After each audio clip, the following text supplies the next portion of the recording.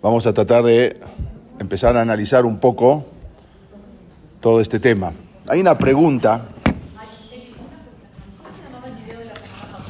persona non grata. Me dijo, el título de esta clase es Holocausto. Amalek trató de demostrar al mundo que los judíos no eran seres humanos. Como dijimos, vamos a hacer una clase un poco de análisis. Hay una pregunta que casi todo el mundo se hace, y es: ¿dónde estaba Dios en el Holocausto? Me imagino que eso todo el mundo se lo habrá preguntado. Si no lo habrá dicho, por lo menos lo habrá pensado en algún momento. Y más la gente que lo vivió, o la gente que tiene parientes que lo vivieron. Entonces, eso es una pregunta que vamos a tratar de empezar a ahondar un poco el tema. Quizás no en esta clase lo vamos a acabar. Está escrito en la Gemara BEJIRA, como pueden ver acá. Dice lo que está subrayado en amarillo. Veamos Rabbi Ishaq. Esto es una Gemara, es un Talmud que fue escrito aproximadamente en el año 400, se terminó de escribir en el año 499 de la era común. Quiere decir que estamos hablando hace más de 1500 años. Y está escrito, Veamos Rabbi Ishaq, dijo Rabbi Ishaq, May dichtiv, ¿qué es lo que está escrito? Altitem, hay algo que está escrito en el Naví. Altitem, algo que pidió Jacob Avinu. Le pidió en un rezo a Dios. Jacob Avinu hace 3500 años. Altitem Hashem ma'abayer rasha. No dejes, Dios, que se cumplan los deseos del perverso.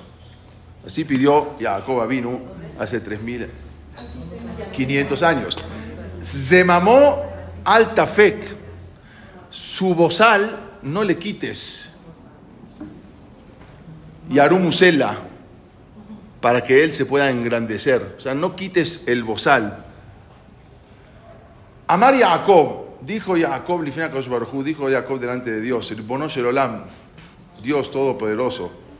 Al titem le Esab rasha ta'abat libo.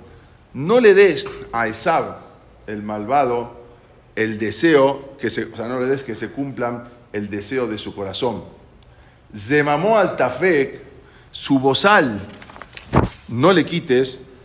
¿Qué es eso? Dice la Gemara, sigue, Zo Germania shel Edom. Eso se refiere a Germania de Edom. Sheil malehem yotzim, que si no fuera que ellos salen al mundo, Mahribim kola olánculo, pueden llegar a destruir todo el mundo. Esto está escrito. Hay un error de texto, es Germania, no Germania, pero imagínense, después de 1500 años, no había imprenta en ese momento, y se fue transcribiendo, y en muchos lugares hay errores de imprenta, que a veces en poner una mem, pero dice el Gaón de Vilna que se refiere a Germania, Shel Edom, no Germania, sino Germania, así se llamaba, Germania de Edom. ¿Ya era Germania en ese tiempo? No. Jacob, no existía Germania, no existía el pueblo de Germania, nada, y ni siquiera en la época todavía de la Gemara, que cuando se escribió hace 1500 años todavía no existía. Ahora, vamos a analizar un poco. Dice que no dejes, dijo que pidió Jacob Avinu hace 3500 años, le pidió a Kosh Baruj Hu que no dejes a Germania Shel Edom, porque si ellos salen pueden llegar a destruir el mundo. La pregunta es, ¿acaso no había otros pueblos en el momento que se escribió el Talmud para adjudicarse esas características tan claras y tan exactas? O sea, para decir que que lo que dijo Jacob Avinu se refiere a Germania. ¿Cómo puede ser que palabras tan proféticas del Talmud, que vemos con nuestros ojos, que dice que si este pueblo sale, si a este pueblo le quitan el bozal, puede destruir el mundo entero? Ahora, ¿por qué el Talmud no escribió eso mismo con respecto a los persas? ¿por qué el Talmud no escribió eso mismo con respecto a los griegos? O con respecto a los romanos, que eran de los más reshaim, destruyó en el Bet Hamikdash, o con respecto a los babilonios que destruyeron. No dice, no dejes que los babilonios, no le quites el bozal porque pueden destruir el mundo. No habló de eso. No dejes que los persas, no dejes que los romanos que destruyeron el segundo templo, el segundo Bet Hamikdash. Sin embargo, Jacob vino, no dice, no dejes que los romanos puedan destruir el mundo, no le quites el bozal. Nunca. Solamente se especificó a otro pueblo, un pueblo que ni siquiera existía en ese momento. Entonces, la Gemara, el Talmud, hace 1500 años, da con nombre y apellido designando al pueblo, el pueblo que iba a ser protagonista y el pueblo que fue el que protagonizó el temor, el que infundó el temor de Jacob Avinu. Porque Jacob Avinu ya estaba pidiendo y rezando que no dejes que en un futuro, no le quites el bozal a este pueblo en un futuro. ¿Sí? Y estamos hablando que Jacob vino hace 3.500 años, casi cuando se formó el pueblo de Israel. De ahí salió todo el pueblo de Israel. Pero todavía todo esto no nos da una respuesta, pero sí nos da un pequeño alivio. ¿Por qué un pequeño alivio? ¿Cuál es el alivio? El alivio, ¿sí? De saber que la historia no es un acontecer así al azar de la naturaleza y que puede ocurrir cualquier cosa. O sea, ya estaba predestinado de que podría llegar a pasar eso. Podría llegar. Entonces Jacob vino, ya está rezando de que no quiten el bozal a ese pueblo. Amalek, como dijimos, ese es el título de la clase de los alemanes, trató de demostrar al mundo que los judíos no eran seres humanos. En los campos de concentración, Amalek trató de demostrar que nosotros éramos lo que ellos creían que éramos. Por ejemplo, en algunos lugares se les había prohibido a los judíos incluso caminar en dos piernas. En muchos lugares, en campos de concentración, les prohibieron a los judíos caminar en dos piernas. Los judíos tenían que caminar en cuatro patas, porque decían que ese era el estado natural del judío. Los soldados nazis les tiraban, por ejemplo, la comida se la tiraban al piso, y de ahí tenían que comerla, así como los animales. Las necesidades las tenían que hacer directamente sobre el cuerpo, como lo hacen los animales. Y hasta, increíblemente, algunos alemanes llegaron a creer que se iba a efectuar con los judíos una regresión, que los judíos iban a regresar a la escala animal. Eso era lo que pensaban los nazis en algunos lugares, de que los judíos iban a regresar a su escala animal, que era su escala natural. Pero a pesar de todos los estigmas, a pesar de todas las bajezas, a pesar de todas las humillaciones, increíblemente el pueblo judío seguía manteniendo lo que se llama el Selem Elohim, la imagen y semejanza de Dios. Am Israel, con todo y esa bajeza, seguían manteniendo ese Selem Elohim. Cuenta uno de los sobrevivientes que en un momento, cuando él estaba exactamente así, en esa posición de cuatro patas, humillado por los alemanes, se acercó otro judío que estaba caminando igual que él. Estaban totalmente desnudos y todos los nazis burlándose, y estaban en cuatro patas, así como los animales. Y el otro le dijo a él contó, y que el otro le dijo: Dios, perdóname si estoy desnudo. E inmediatamente comenzó a relatar el tratado del Talmud, de Betzá, de memoria. O sea, todo el tratado, toda la Gemara de memoria, empezó a relatarla. Y continuó diciendo, mientras él estaba en esa posición: no soy un animal, soy más que un malaj, soy más que un ángel, yo no soy un animal. Y mientras los nazis se burlaban de él, él estaba relatando todo Masejet Besá, el tratado de Besá. Se había estudiado toda una Guemará de memoria. Y el que miraba esa escena, la gente que estaba mirando a simple vista, veía a un ser humillado, aparentemente un ser derrotado, que caminaba como una vaca, que caminaba como un caballo, así en 4 patas. Sin embargo, la Neshama de un Yehudí seguía recitando las palabras de lo que está escrito en la Guemará Betzá. Aun cuando lo veían todo de memoria, su Neshama seguía recitando Masejet Besá, la Guemará Betzá. Eso no lo pudieron dominar. Eso los nazis no pudieron doblegar. Pero hay una cosa, ellos sabían que cuando Dios ordena algo, no hay poder en la tierra que pueda cambiarlo. Los judíos habían sido encerrados en guetos. Había uno de los grupos más terribles, que se llamaban los grupos de Einsatzgruppe. Einsatzgruppe eran un grupo de alemanes, no sé si alguna vez escucharon, entraban, que esos más que nada trabajaron en Ucrania y también en Rusia, porque ya que ahí no había guetos. Entonces ellos no mandaban a los judíos a los guetos, sino que se los llevaban directamente de los pueblos a los bosques. Y ahí mismo los fusilaban frente a una fosa que ellos mismos cavaban. O, por ejemplo, eran metidos en camiones. Al principio todavía no se había inventado, no habían creado lo del ciclón B para matar en las cámaras de gas. Entonces, eran metidos en camiones de la Cruz Roja para que parezcan camiones como si fueran de salud, que estaban herméticamente cerrados y que tenían el tubo del escape que hacia adentro del camión, y que con ese, para que con el monóxido de carbono entonces fuera absorbido por los judíos. Después vino Himmler y dijo que eso ya no le gustaba, ese sistema. ¿Por qué? Porque vio que los cuerpos aparecían mutilados, arañaban las paredes, ya no le gustaba ese sistema. Entonces comenzó a usar otro sistema que era el sistema del ciclón B. Por ejemplo, en esta foto, que fueran de los Einsatzgruppe, ¿cuántas personas ven aquí? 2. Hay uno. ¿Y el que estaba tomando la foto? Eso no lo están considerando. Había una persona que también estaba tomando la foto en esta. Pero en verdad no había 2 ni 3, había más personas también.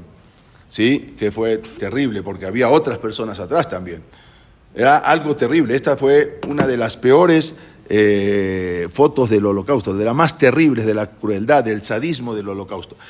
Estos eran los Einsatzgruppe, cuando ellos habían utilizado al principio camiones con monóxido de carbono, como dijimos, que después Heinrich Himmler, él era un jerarca supremo de las SS y jefe de la policía alemana, y él cambió por lo que se llamó el ciclón B, era cianuro de hidrógeno, era para las ratas, pero ahí lo modernizaron, lo hicieron para matar a los judíos.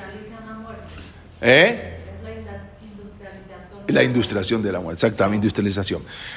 Cuando los Einsatzgruppe alemanes estaban a punto de ejecutar a la población judía en un pueblo ucraniano, en ese momento un judío se acercó donde estaba el oficial nazi a cargo y le dijo: oficial, en los países civilizados se acostumbra a conceder un último deseo a los condenados a muerte.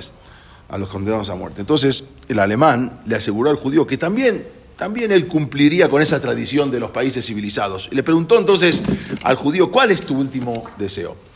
Entonces, el yehudí le dijo: mi último deseo es decir una pequeña bendición. Y eso está bien. Entonces, el judío se colocó la mano sobre su cabeza descubierta y lo dijo primero en hebreo y después lo dijo en alemán, y en ese momento dijo: Baruch atah Hashem Elokeinu melech haolam shelo asani goy.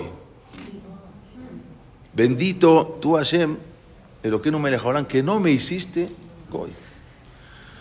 Al completar la verajá, el yehudí miró directamente a los ojos del soldado alemán y con la cabeza bien alta fue caminando hacia el borde de la fosa, que ahí se encontraba llena de cadáveres, y en ese momento le dijo al alemán: yo ya he finalizado, usted puede empezar. Wow. En ese momento, la bala que disparó el alemán, le dio en la nuca. El trabajo era insólito. Eran trabajos que se hacían en los campos de concentración, los trabajos en los campos de trabajo. No tenían ningún sentido. ¿Por qué? Les hacían llevar rocas de un extremo a otro, y después que las llevaban tenían que volverlas desde ahí hacia el primer lugar. O sea, era algo que no tenía sentido. Después de volver a cargarlas, tenían que volverlas al mismo lugar donde las habían llevado. Pero era algo insólito. ¿Por qué?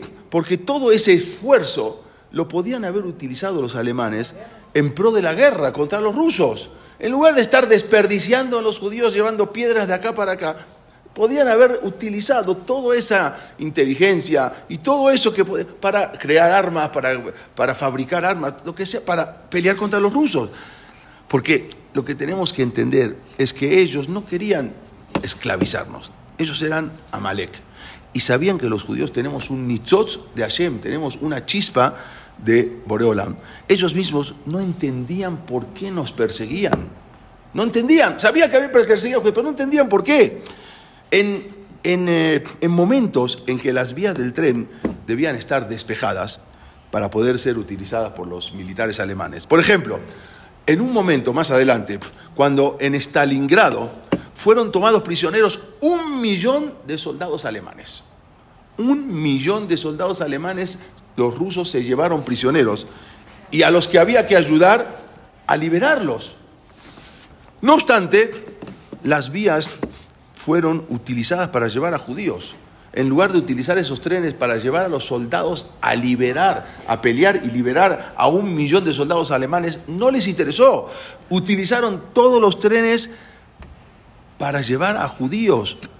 No importa si perdemos la guerra.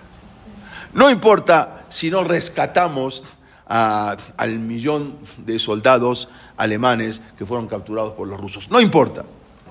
En el testamento de Hitler y Máximo, cuando ya estaba todo perdido, cuando Alemania estaba totalmente destruida, cuando la guerra ya estaba perdida, Hitler ordenó: especialmente yo les recomiendo a ustedes vivir sin pausa la guerra contra los judíos. O sea, ya estaba perdido la guerra, sale a pelear. No, esta es la guerra que tenemos que pelear. ¿Por qué estas palabras? ¿Por qué esta locura? No se entiende. ¿Por qué Hitler? ¿Por qué?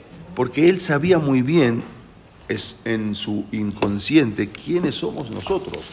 Él sabía muy bien en su inconsciente que nosotros somos diferentes.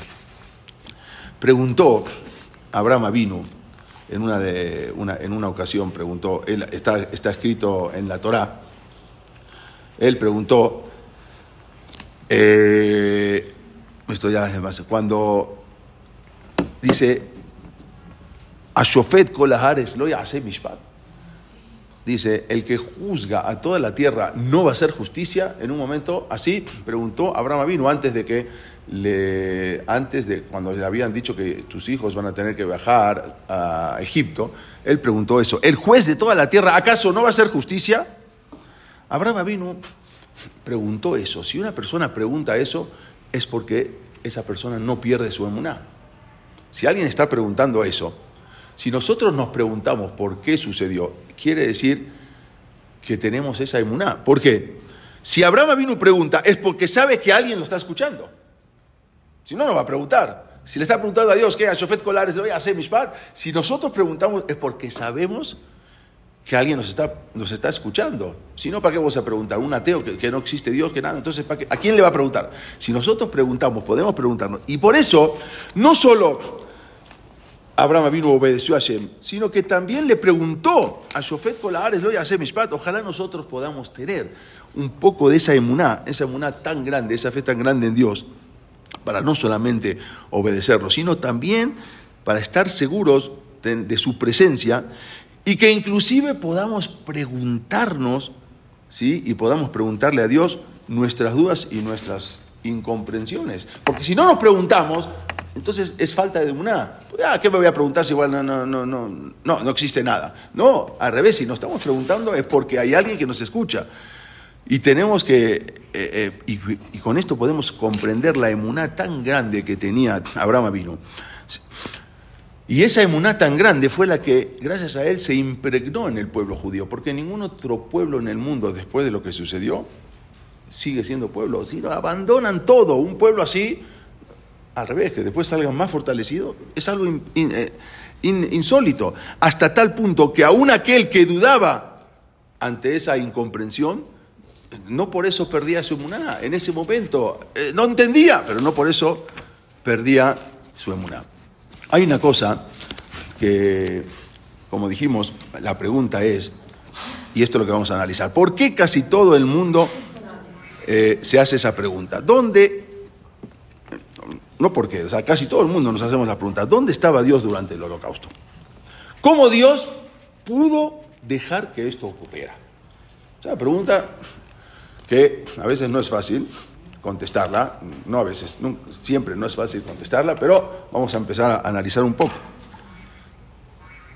Algunos quieren responder con lo que dijeron nuestros sabios. Akol mina shamayim, hus mina shamayim. Todo está en manos del cielo, excepto el temor al cielo. O sea, todo lo que uno hace está del cielo, menos el poder elegir entre el bien y el mal, el irat shamayim. Dios, sabemos, todopoderoso, pero tanto hay que entender una cosa. Hay una cosa que se llama BEJIRA JOFSHI.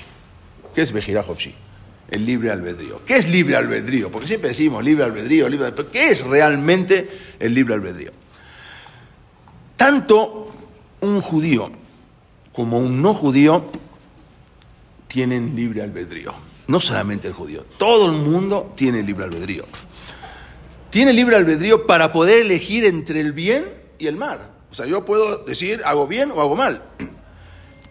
Y Dios prefiere no interferir en esa elección. O sea, Él prefiere no... claro que podría interferir, es todopoderoso, pero Él prefiere no interferir en esa elección. De esa manera, Máximo Hitler y su gente fueron libres de elegir el mal. Y fueron libres de asesinar a más no poder. Y Dios no interfirió en esa elección. Así como explica el Ramjal, es algo un poco profundo. El Ramjal, Rabbi Moshe Haim Lusato, hay un libro que se llama Derech Hashem. Él explicó así. Esto, o sea, la BEJIRA, el libre albedrío, ¿sí? Es solo la necesaria consecuencia, todo esto es la necesaria consecuencia del libre albedrío. ¿Qué quiere decir? El libre albedrío es un regalo tan precioso que tiene el hombre porque tiene la posibilidad de elegir entre el bien y el mal. Todo eso finalmente es para bien del hombre. Si el hombre no tendría la posibilidad de elegir el mal, entonces no es ningún, ¿qué bien tiene? ¿Cuál es? O sea, si una persona corre una carrera en una maratón, pero resulta que corre solo. Y resulta que ganó. Y bueno, lo van a premiar, le van a dar su medalla, le van a dar su todo. ¿Por qué? Porque el Señor ganó. ¿Pero a quién le ganó? A nadie. ¿Qué hizo? Nada. Corrió solo. Entonces, ¿cuál es el mérito? El mérito es cuando compitió y pudo ganar. ¿Sí? Si corrió solo y ganó, ¿cuál es la medalla? Entonces, ¿cuál es el premio? Al ser que la persona tiene la posibilidad de elegir el mal, eso es algo bueno. Porque si elige el bien, ahí está el pago. Si no, ¿cuál es el mérito? Cuando ahora les voy a explicar exactamente. Para que el libre albedrío tenga efecto, es obvio que el mal debe tener la posibilidad de existir. Si no, no hay libre albedrío, ¿no? Hay que analizar esto. Si cada vez que alguien decide hacer el mal, viene Dios e interfiere, entonces no habría una dirección moral. Si cada vez que uno va a hacer el mal viene Dios y lo castiga, entonces ¿dónde está el libre albedrío? Si alguien, por ejemplo, les voy a explicar algo mejor. Si alguien, por ejemplo, viene y come cerdo, y en el momento que termina de comer el cerdo, viene un rayo y le parte la cabeza y lo mata. Cada vez que uno come cerdo, viene un rayo y es alcanzado por un rayo. Entonces, tanto esa persona como todas las que están presenciando que esta persona comió cerdo y le cayó el rayo en la cabeza, entonces no están eligiendo moralmente abstenerse de comer cerdo. Nada más que no están comiendo cerdo, ¿por qué? Porque no quieren ser alcanzados por un rayo. Porque si yo tengo cada vez que voy a comer taref, la persona le viene un rayo del cielo y lo mata, entonces ¿quién va a comer cerdo? Pero no porque eligió no comer cerdo. No, eligió no porque no tiene otra posibilidad, pues si no se va a morir. Simplemente se vuelve más práctico no cometer algo malo. ¿Por qué? Porque me va a ir mal. Si, por ejemplo, escuchen bien esto, la vida de los tzadikim fueran tan perfectas y tan felices, entonces eso también destruye la posibilidad de la elección. Si todos los que son jajamim tzadikim están felices y son ricos y son millonarios, entonces ya no hay elección. Al revés, si yo veo que los tzadikim y los jajamim son los más fregados, como se dicen, y a los que mal le va, entonces ahí ya yo escojo. ¿Qué hago? Pero si a todos los tzadikim, a todos los sabios y a todos los íntegros le va muy bien, entonces ya no hay, se destruye esa posibilidad de la elección. Anularía todo ese libre albedrío. Imaginémonos que todos los tzadikim fueron ricos. Entonces, esto ya no es una elección, porque si yo quiero ser rico, entonces me hago tzadik. Entonces no porque quiero ser tzadik. Un mundo donde un ser humano puede transformarse en un Moshe, ¿sí? En un tzadik. Un mundo donde un ser humano tiene la posibilidad de transformarse en un tzadik, en un Moshe, también permite la posibilidad que una persona se pueda transformar en un Hitler. Porque me tienes que dar las dos posibilidades. Si un ser humano se puede transformar en un Moshe, también tiene que saber la posibilidad, tiene que estar la posibilidad de transformarse en un Hitler máximo. Ese es el sentido de la vida. El sentido de la vida es la capacidad de elegir. O sea, pero aquí no tenían elección de nada. ¿quién? Los Yehudim. No, los Yehudim no, pero los alemanes sí. Vamos a ver, vamos a analizar las dos partes.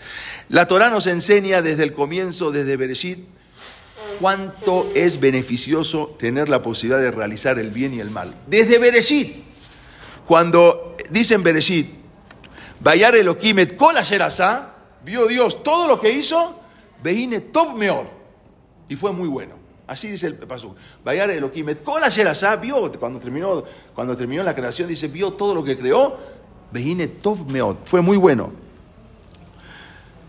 ¿Qué es lo que implica esa palabra global? Tomeot, fue muy bueno. ¿Qué fue muy bueno? Tomeot todo fue muy bueno. Fue muy bueno que creó el cielo, fue muy bueno que creó la tierra, fue muy bueno el agua. ¿Qué quiere decir fue muy bueno? Es una palabra muy global. ¿Qué es que fue muy bueno?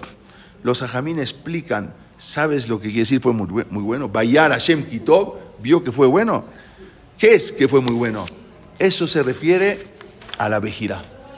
Vio muy bueno Dios que pudo crear la opción de elegir. Eso es lo que es. Después de que creó todo el mundo, vio algo que fue muy bueno. ¿Qué fue muy bueno? El poder elegir hacia la buena inclinación o hacia la mala inclinación. O sea, la capacidad de elegir entre el bien y el mal. Eso es lo que vio Dios que fue muy bueno. La BEJIRA, como está escrito en el Midrash, así, Bereshit Rabbah, ahí lo trae esto que estoy diciendo. En otras palabras, y escuchen bien esto, el mal posibilita que exista la libre determinación, por lo tanto, el mal ayuda a servir a la causa del bien. O sea, tener la posibilidad de hacer el mal permite que una persona, la causa del bien, permite que una persona pueda pueda tener sahar, pueda tener pago por el bien. Sin embargo, y ahora viene un poco de la respuesta, pese a que hay momentos en que Dios interfiere en el libre albedrío. Hay momentos con milagros, por ejemplo. ¿Sí? Por ejemplo, cuando salieron de Egipto, entonces con las Makot, mandó todas las plagas. Entonces ahí, ¿dónde está el libre albedrío? Ya, después de ver todas las plagas, viene Dios y le manda que todo el río Nilo se convierta en sangre. Ya, o te mueres o dejas salir al pueblo de Israel. ¿Hay libre albedrío ahí? No hay libre albedrío. O te mueres. ¿Qué pasaría si Dios, en lugar de una semana, hubiese dejado la plaga de la sangre durante un año? Se mueren todos. Entonces, ¿qué viene Paró? Va a venir el faraón y dice, ya, váyanse. Ya no, esa no es una elección propia, porque ya no le quedó más, no le quedó más oportunidad. O te vas o te vas. Entonces, ¿dónde está la posibilidad de elegir? Por eso vino Dios y le sacó y le dio la posibilidad de que tomen agua de parte de los judíos, o a las 7 días le sacó. Pero por otro lado, pregunta a los Jajamim, dice que le dijo Dios a Moshe, ve a sacar al pueblo judío. Pero te advierto una cosa, yo le endurecí el corazón a Paró. Entonces viene Moshe y dice, sí, ¿para qué me mandas? Sí, me estás mandando para que hables, si tú le endureciste el corazón. ¿Existe pelear con Dios? Si tú le endureces el corazón a Paró, entonces ¿cómo voy a ir yo a hablar? Dijo, no, es una pregunta. Entonces, ¿dónde está el libre albedrío? No, justamente Dios le tuvo que endurecer el corazón a Paró para provocar una balanza, un libre albedrío. ¿A quién escucho? ¿A mi corazón y no los dejo salir? ¿O a las plagas y los dejo salir? Ahora ya tuvo que nivelar, porque si no le endurece el corazón, entonces ya escucho a las plagas, no me queda otra, entonces ya no hay libre albedrío. El libre albedrío recién pudo estar a nivel cuando le endureció el corazón. Ahora ya tengo igual, o el corazón duro, o liberar a los judíos, o las plagas. Entonces ahí recién pudo haber libre albedrío. Quiere decir que a veces Dios manda cosas para que para quitar el libre albedrío. En ciertas ocasiones, cuando salieron, se abrió el mar. Después de que se abrió el mar, ¿quién no va a creer en Dios? No hay posibilidad, de repente ves que se abre el mar. ¿Quién no hay? No hay. Entonces ahí me estás quitando el libre albedrío. No me estás dando la posibilidad de elegir entre si creo o no creo. Hay momentos que Hashem interfiere en ese libre albedrío, haciendo un milagro. Pero no obstante, el milagro es usualmente realizado de un modo no tan obvio, a fin de ayudarnos un poco a conservar el libre albedrío. Por ejemplo, escuchen bien, cuando Hashem partió el mar, como dijimos, hay posibilidad de no creer, ya está, ya no hay posibilidad de creer. Ayer partió el mar y por eso no hay, ya, Dios es Dios, no hay posibilidad de decir, bueno, creo en Dios o no creo en Dios, ya se abrió el mar. Pero vino Dios y te puso algo para hacerte dudar. Dice el pasuk, Bayet Moshe diadó alayam, y levantó, extendió la mano de Moshe sobre el mar, Bayole Hashem etayam, Beruach Hadim. ¿Qué hizo Dios? Mandó un viento huracanado del este, un viento asako la laila, un viento que duró toda la noche. Vayase etayam le harabá, baibakeu amayim. Entonces Dios puso el mar en lo seco y se abrieron las aguas. Ahí te di el libre albedrío. Porque yo te puedo decir que de casualidad vino un huracán en ese momento, ¿sí? Y bueno, y provocó que se abra el mar. Entonces, hasta hoy en día los científicos, muchos dicen, no, lo que pasa es que llegó un viento huracanado y hubo un volcán en Sicilia y ese volcán provocó que el mar se vaya abriendo y desde Sicilia, desde Italia, el volcán empujó todo y luego se abrió el mar, porque justo en esa época, claro, te estoy dando la posibilidad. Entonces, si Dios que necesitaba mandar un viento huracanado para que se abra el mar, con la palabra se abre el mar. ¿Para qué necesitas mandar un viento? Para que tengas libre albedrío, para decir, a ver, o fue de Dios o fue del viento. Entonces, en todos los milagros también te pone alguna situación para que te puedas elegir, creer en el milagro o no creer, o puede ser algo natural. Eso es lo que hizo ayer, lo que hizo Akadosh Baruj Hu. Cuando se partió el Mar Rojo fue obvio que todos vieron cómo Dios realizó ese milagro. Pero, sin embargo, la Torah nos cuenta que fue un viento del este. Sí, fue de Hashem. Le dijo, levanta la mano, Moshe, con el bastón. Sí, pero mandó un viento huracanado y ahí se abrió el mar. ¿Para qué necesita un viento huracanado? Justamente para dar la posibilidad del libre albedrío. Hay un pasuk en Devarim, dice, Beanoji aster astir panay bayomahu. Dice, el pasuk dice así, dice el pasuk así, en Devarim. BEJIRA api, voy a poner mi furia, boba yomahu, en ese día, ba'asaptim, y los voy a abandonar, beistarti panay, y me voy a ocultar. Esto está en Devarim, voy a ocultar mi rostro. Ve allá, lejor un saúl. Entonces en ese momento van a un saúl, les van a suceder raot, rabot, besarot, muchos sufrimientos. Ve amar, bayomahu, alo quieme, lo que vi, la gente va a decir, bueno, ¿dónde está Dios? Por eso me saúni a raot a él, por eso me están sucediendo todas estas cosas. Ve anojí, dice Dios, aster astir panay, yo voy a ocultar mi cara. Bayomahu, el kola ra'a ayer asá, Kifaná el Elohim Ajrim, porque se condujeron con otros dioses, con otras religiones. Entonces yo lo que voy a hacer es esconder mi cara, me voy a ocultar.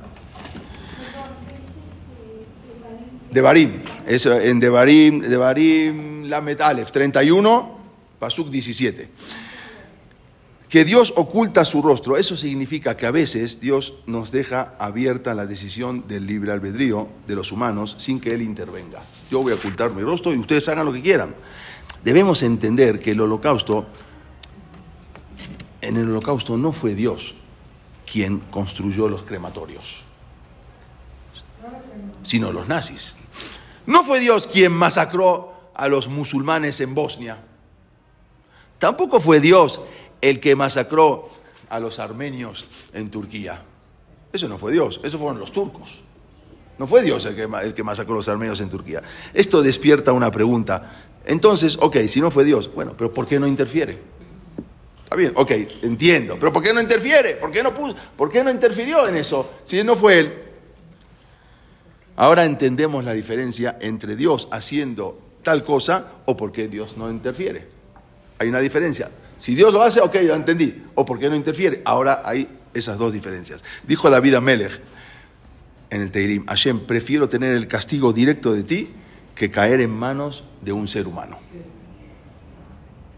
Prefiero el castigo directo tuyo porque caer en manos de un ser humano sin que Dios intervenga puede resultar muy peligroso. Cuando los hermanos de Yosef lo querían matar, entonces vino, entre todos propusieron matarlo. En ese momento vino Rubén, el hermano mayor, y dijo: no, ¿para qué lo vamos a matar? Mejor echémoslos al pozo. Y ahí que se muera. ¿Qué había en el pozo? Lleno de serpientes y escorpiones. Igual se iba a morir en el pozo. Si apenas lo echan al pozo, las serpientes y los escorpiones se lo van a acabar. Entonces, ¿cuál es la diferencia? O lo matas. Rubén dijo: no, hay una cosa que no muchos saben, que el ser humano tiene libre albedrío y puede llegar a matar a uno aún sin que el otro se lo merezca morir. El animal no. El animal no tiene libre albedrío. El animal no mata si la persona no está obligada a morir. Entonces dijo: nosotros sí lo podemos matar a Yosef, porque tenemos la posibilidad de matar. Quizás él no tendría que morir y lo vamos a matar. Pero si lo echamos al pozo, si no tiene que morir, no va a morir. Entonces cuando se vayan todos, en la noche vengo. Si está vivo, lo rescato, porque de todas maneras él no tenía que morir. Eso es lo que pensó Rubén.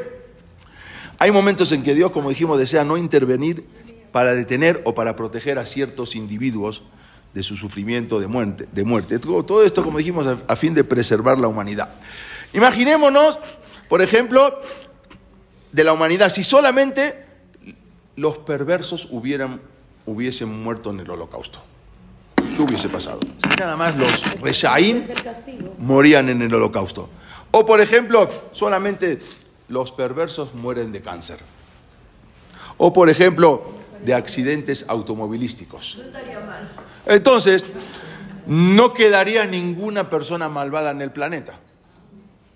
No es la idea. Entonces, ¿dónde está el libre albedrío? Si solamente mueren los malos.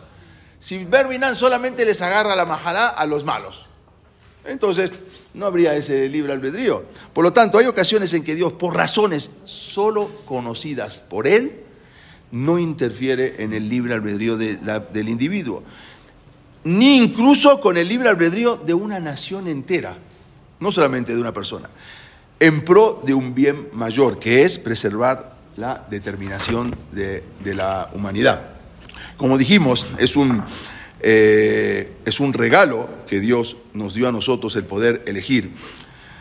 Aunque en verdad, y ahora voy un poco a lo que alguien preguntó, aunque pareciera que esto es totalmente irrefutable, ya que en ningún lado dice que el libre albedrío incluye la libertad de una persona de matar a un inocente sin provocar el interés divino. O sea, no es que dice que no dice que Dios no interviene en nada. En el Zohar, por ejemplo, hay un Zohar, escuchen el Kabbalah, en la Parashá Vayeshet, en la página 185, escribe que debido a la capacidad humana de elegir, es mejor caer en un pozo lleno de serpientes y escorpiones que caer en manos del enemigo. Así escribe el Zohar. ¿Por qué? Ya que la suerte de un malvado, por el milagro de las serpientes y los escorpiones, es más grande que la suerte de ser asesinado por un hombre. Como lo dijimos lo de Jacob. Por otro lado, es claro que los hombres no son libres completamente de asesinar a alguien sin que eso sea registrado en el cielo. Entonces, hay un poco de esto, de entender qué está pasando. El estudio, y escuchen bien esto, hay un estudio, y ahora vamos a ver si intervino o Dios en el Holocausto, y esa era la pregunta. El que estudia a fondo, me imagino que más de alguna de ustedes ya habrá estudiado un poco en alguna ocasión el tema del Holocausto. ¿No, Karen? Me imagino que estudiaron o no. ¿Sí, Jan? ¿Alguna vez? Muy bien. ¿Alguna vez se preguntaron ustedes?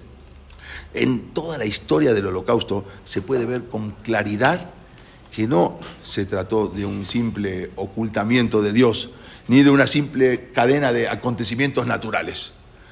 Al contrario, en cada etapa del Holocausto uno va sintiendo de forma palpable la mano de Dios dando golpes. El ascenso de Hitler y Máximo Visichrom, cuando él ascendió al poder, es algo que históricamente hasta hoy en día no se puede comprender. Los historiadores aún lo consideran un misterio. ¿Cómo puede ser? ¿Cómo puede ser que una persona con falta de habilidad y una persona desesperadamente pobre, incluso mentalmente inestable, y no era capaz para cualquier tipo de empleo, o sea, en donde se empleaba lo sacaban, porque no estaba mentalmente, era una persona inestable, un hombre que vivió en los márgenes de la sociedad, un hombre que buscaba comida en los restos de basura. Y de repente pasó a dominar media civilización. ¿Cómo puede ser? ¿Cómo puede ser? Un hombre de esas características, ¿cómo es posible que después de estar encarcelado él y sus cómplices, luego de un fallido intento de golpe de Estado, lo detuvieron, lo encarcelaron, cómo puede decir que después de eso logró ganar por mayoría las elecciones? O sea, de la cárcel saltó al trono. ¿Cómo puede ser? Una persona totalmente ilógico. ¿Cómo es posible, de manera natural, que un grupo de hombres absolutamente incapacitados, los que estaban con él, sin ninguna preparación para el liderazgo, algunos eran simples policías de calle, esos que trabajaron con él, eran simples policías de calle que se los trajeron a trabajar, todos ellos eran completamente desconocidos, de pronto se convirtieron tan capaces de gobernar y gobernar países enteros. ¿Cómo puede ser? Sin embargo, eso fue lo que ocurrió en este caso. Durante décadas, toda esta gente secuaces de Hitler habían sido personas vulgares, borrachos, hombres de la calle, empleados de trabajos insignificantes. Y de pronto se transformaron todos en líderes que se distinguieron por su capacidad de hacer el mal. ¿Cómo puede ser? Por otro lado, no se entiende el odio fanático de los nazis contra los judíos. No hay manera de explicarlo de forma racional. No existe.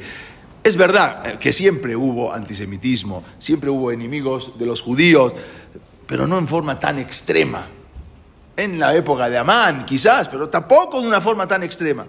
Los historiadores demostraron que para Hitler la guerra contra los judíos era más importante que la guerra libradas en los campos de batalla. Esta era la verdadera guerra, y él mismo lo decía.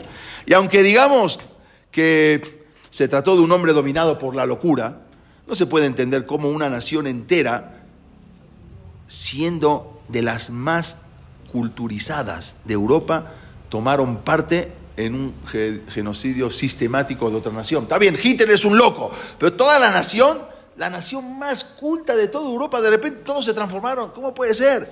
¿Acaso podemos decir que esto es una cadena natural de acontecimientos? No hay manera, no es algo natural. Todo el proceso de la Segunda Guerra Mundial fue antinatural, no se entiende. Nada más una cosa, la sorprendente victoria militar de los alemanes que conquistaron en un muy corto plazo grandes y fuertes países, está más allá de todos los pronóstico de los expertos militares. No puede ser. Un país que estaba acabado en la Primera Guerra Mundial, le quitaron todo lo que tenía y de repente se transformó y inmediatamente atacó a tantos países. Hubo un pacto, que ya hablamos en una de las clases pasadas, un pacto el pacto Molotov, entre Rusia y Alemania. Un pacto inexplicable con Rusia. Rusia era el enemigo acérrimo de Alemania, el enemigo acérrimo de Hitler. Y de repente, es un pacto que le permitió a Alemania arrasar a Polonia en una campaña arrolladora. En pocos días, un pacto que le dio la posibilidad de Alemania arrasar con Polonia. Por otro lado, hubo un misterioso rechazo de Stalin, que era en ese momento el dirigente, el presidente de Rusia. Le advirtieron en varias ocasiones que Alemania estaba por organizar un inminente ataque militar. Y Stalin no los escuchó. O sea, te están diciendo que ya Alemania va a hacer un inminente ataque militar. Y él no los escuchó. Como resultado de eso, 2 millones de judíos cayeron bajo el régimen nazi, porque estaban en Rusia. Y ahora atacó Rusia y pasaron 2 millones de judíos a estar bajo el régimen nazi. Si hubiese estado en Rusia, hubiesen sido tratados mal, pero hubiesen vivido. ¿Qué pasó? ¿Cómo puede ser? Y él no escuchó nada. Por lo tanto, tenemos que entender que Dios sí estuvo en el holocausto. De hecho, fue Él quien causó el holocausto. Fue Dios quien mandó el holocausto. No estamos hablando cuál es el motivo en este momento. Pero la pregunta nuestra es, ¿dónde estaba Dios en el holocausto? Claro, Él fue el que provocó el holocausto. No dónde estaba Dios. Dios provocó el holocausto. Esto fue por tal motivo. Puede ser por esto, puede ser, hablamos de asimilación, hablamos de que el país, Alemania, era el más asimilado. Todos son conjeturas, pero también cayeron muchos que no eran asimilados. Es más, muchísimos hasidim, más que los asimilados, murieron. La mano de Dios intervino en cada paso que se dio al crear todos los factores que iban a llevar al holocausto. También, así como Dios creó todos esos factores que llevaron al holocausto, también Dios creó todos los factores que acabó el holocausto. Que también, de una manera que acabó el holocausto. Todo esto no es sino por una intervención divina directa. Se han escrito cientos de libros tratando de explicar esta increíble degeneración moral de una nación entera. Pero el resultado fue que al final sigue siendo un misterio. ¿Cómo puede ser? Está bien, Hitler era un loco, dijimos, un demente. Pero toda una nación entera de la más culta de toda Europa, que lo sigan, no se explica. Así como escribió el Meharsha, el Hidushei Hagaot, en el Tratado de Ketubot, dijo así: la naturaleza única de la historia judía solo se puede comprender si previamente se reconoce que todo va de la mano de la divina providencia. Todo, Dios, como dijimos, Él es todopoderoso y Él es el único que puede decir lo que sí y lo que no. Y con esto ya voy a acabar, aunque como dijimos, la mayoría de los gentiles en Europa no manifestaron ningún interés en el destino de sus conciudadanos judíos. No les interesa, porque en muchos países, al revés, ayudaban a los alemanes a terminar la tarea que ellos querían hacer, hasta se adelantaban. Pero por otro lado, hubo algunas personas justas que por razones altruistas y poniendo en riesgo, como vimos la vez pasada, sus propias vidas, salvaron a judíos. Uno de estos se llamaba Vladislav Kowalski, y la historia de él cuando asumió Hitler en el poder en 1933, ya el antisemitismo pasó a ser una política oficial de Estado. Eso era un régimen nazi que llevó al exterminio, como dijimos, un plan sistemático, acabar con comunidades completamente de judías. 6 millones de judíos, ya dijimos, 1,5 millones de niños fueron asesinados. Y la mayoría de los cientos de millones de europeos que estaban bajo el régimen nazi, todos permanecieron en silencio, ¿sí? Nadie se involucró. Pero no obstante, hubo gente que sí trató de salvar a judíos. En 1940, un niño judío, ya termino en 2 minutos, un niño judío de 10 años, llamado Bruno Berl. Este niño en 1940 estuvo deambulando así de un lado a otro durante 3 días por las calles de Varsovia, sin obtener nada de comida, sin obtener refugio, agobiado, hambriento. Entonces este niño detuvo a la primer persona en su camino y le pidió desesperadamente: dame algo de comer. Esa persona era Władysław Kowalski, era un ex coronel retirado del ejército polaco. Él había nacido en 1894. Entonces lo vio al niño y se lo llevó a su casa, le dio de comer, le otorgó una nueva identidad y hasta le proporcionó un hogar. Este acto que él hizo, entonces provocó esas ganas de seguir, motivación de seguir haciendo estas acciones altruistas y de salvar más niños judíos. Entonces, ¿quién era este Kowalski? Él era el representante de la compañía Philips, una compañía holandesa con que la Alemania tenía tratados comerciales. Entonces, él contaba con la total libertad de movimiento en Varsovia e incluso en el gueto judío. Entonces, aprovechando toda esa total libertad que él tenía, él sobornó a unos guardias polacos del gueto de Varsovia para que le pasaban de contrabando a niños judíos y ahí se los podía él llevar a un lugar seguro. Después de esto, hizo lo mismo con unas familias judías, no solamente niños, también ahora pagó para que les... No era judío. Más tarde y metió en su casa, se ocultó en su casa de Varsovia a 12 judíos y construyó para ellos un refugio subterráneo. Ahí siguió con todas esas acciones y más adelante ocultó a 49 judíos y él se ocultó con ellos en ese lugar subterráneo y en un sótano de un edificio que estaba demolido. Pero durante el encierro le preguntaron a Kowalski, ¿por qué usted arriesga su propia vida? Ya, váyase, déjenos a nosotros en el búnker y usted váyase para su propia seguridad. Él se negó rotundamente a abandonar y respondió: o bien sobrevivimos todos o no sobrevive nadie. Y se quedó ahí.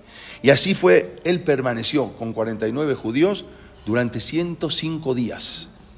Permaneció oculto en el refugio subterráneo que él mismo había construido hasta que después, en 1945, ya liberaron los rusos y los americanos y él pudo salir con sus 49 judíos ocultos ahí. Después de que acabó la guerra, cuando le preguntaron a Kowalski qué fue lo que lo había impulsado, entonces él respondió: no hice nada especial, ni tampoco me considero un héroe. Simplemente actué basándome en mi deber humano de encargarme de esos perseguidos que sufren. Quiero recalcar que no fui yo quien los salvó. Ellos se salvaron a sí mismos. Yo simplemente les tendí una mano para poder ayudarlos. No hice más que auxiliar a algunos judíos a sobrevivir el Holocausto. No busqué ninguna recompensa por lo que hice. Eso fue todo. Si bien los gentiles merecen un enorme respeto y aprecio que ayudaron a los judíos, hay un país en particular, Polonia, en el que sus actos especialmente son dignos de alabanza porque no hubo tantos gentiles justos que más que en ningún otro país que salvaron, también en Italia, más adelante lo vamos a contar, y enfrentaron los peligros. Los alemanes habían anunciado públicamente que todo polaco que ayudara a los judíos iban a ser atrapados y iban a ser ejecutados, ellos con su familia. Además, en una situación económica muy difícil para poder mantenerlos.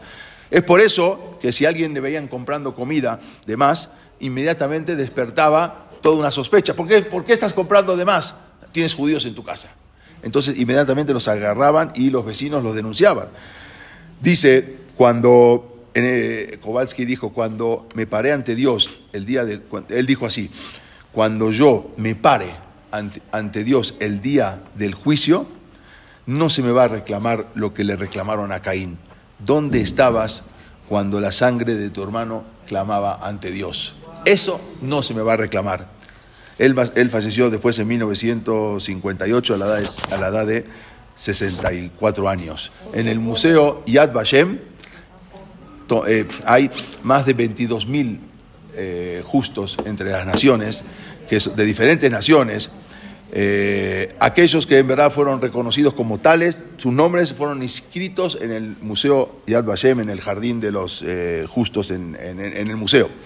Y es el máximo honor que otorga el pueblo judío a estas personas.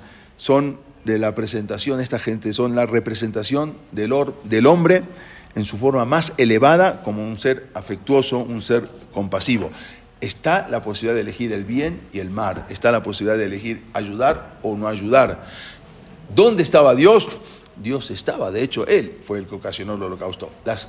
Los motivos son ocultos a nuestro entender, pero Dios estuvo. Y vamos a ver durante todas estas clases la mano de Boreolam, la mano de Dios para bien y para mal.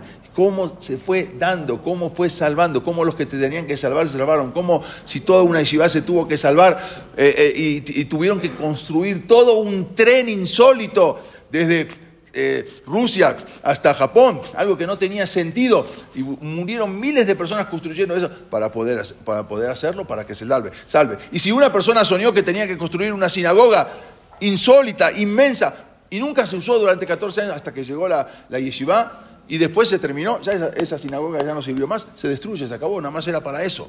Entonces, todo eso vemos la mano de Dios para bien y para mal, cómo se fue generando todo lo del holocausto. La semana que viene continuamos con la clase para entender más cosas impresionantes.